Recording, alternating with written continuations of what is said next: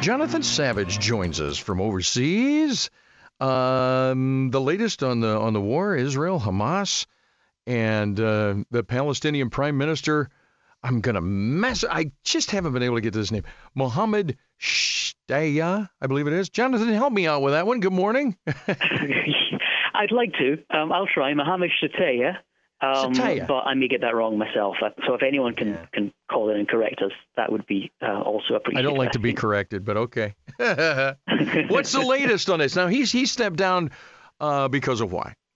Well, now the U.S. wants the Palestinian Authority, which governs much of the West Bank, to govern Gaza as well instead of Hamas after the war comes to an end. But the Palestinian Authority is seen by many as corrupt, ineffective, it's very unpopular, so they've decided that perhaps changing Prime Minister might do something to sort of symbolically indicate that they want to clean up their act, you might say.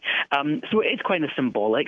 It is probably something that the U.S. has been encouraging, and a sign that the Palestinian Authority does want to have some sort of role in Gaza after the war comes to an end. But of course, big problem there, a big obstacle to that is that Israel says that it has to have security control to a certain extent over Gaza, and that's how it can ensure that Gaza can never be used to attack Israel like it was on October 7th last year.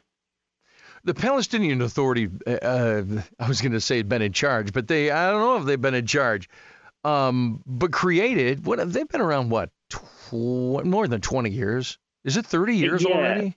I think it's about 30 years. It was after the Oslo Accords back in 30 years ago, the 90s. Wow. And it actually used to have power over Gaza as well. But I think it was 2007 when Hamas took over Gaza. They are, the Palestinian Authority is more open to working with Israel and the West than Hamas is, and that's kind of why it's seen as the right organization to play a larger role, at least in the eyes of the White House after this comes to an end. But Israel doesn't have the same sort of, I think, optimism for the Palestinian Authority's role, and they look at the fact that the PA is not popular among many Palestinians as a reason for that. And a suspicion, I think, maybe if I'm Israel, that's going to be founded. But now they're talking about when this is all over. Does anybody even see that coming? I don't think that's it for a while. No, but here's what's happening right now. President Biden last night said he hopes that a truce agreement could be in place by early next week. And what we understand is that this would be a 40-day-long truce during which both sides would cease fighting. 40 Israeli hostages would be released by Hamas. They would be under 19 or over 50, or they would be 6. They'd be sort of humanitarian vulnerable hostages. And in exchange for those 40 hostages, 400 Palestinian prisoners would be released by Israel, and there'd be a commitment to letting 500 trucks every day of humanitarian aid enter Gaza. So that is what is on the table right now. We're told the ball is in Hamas's court. They're looking at this draft proposal, and the US and Israel and mediators like Qatar and Egypt are waiting to see what Hamas come back with.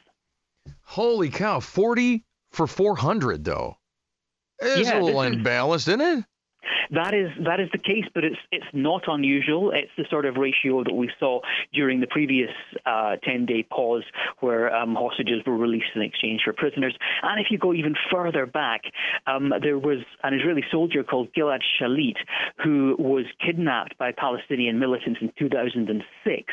He was held by Hamas for 5 years, and eventually this one Israeli prisoner was freed in exchange for 1,000 Palestinians.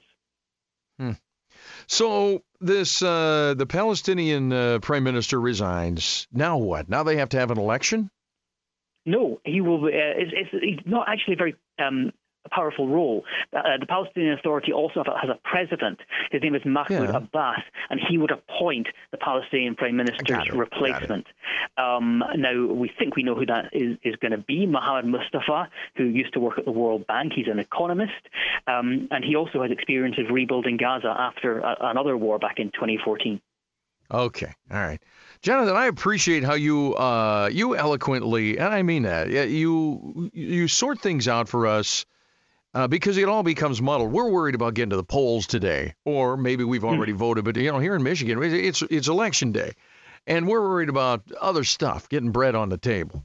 So it's good to have you on to go like, well, here's where we are, here's what's going on, and we'll check in again soon. But I just like talking to you, Jonathan. One of these days, you got to get over bread here. On the table, and I'll bring the dessert. How about that? Hey, how about that? Hey, what is it? What would be a good dessert that you'd bring? Come on. Baked Alaska. Is that a Scottish thing? Is that a dessert? Or a chocolate fudge cake? I want some Scottish dessert, man. Oh, Cranachan. Look it up. Maybe Cranachan. I don't. What? Okay, Cranachan. All right. Yeah. Jonathan, have a marvelous day, buddy. We'll talk soon, okay? Take care. Take care. Bye-bye. 1320 WILS Election Day.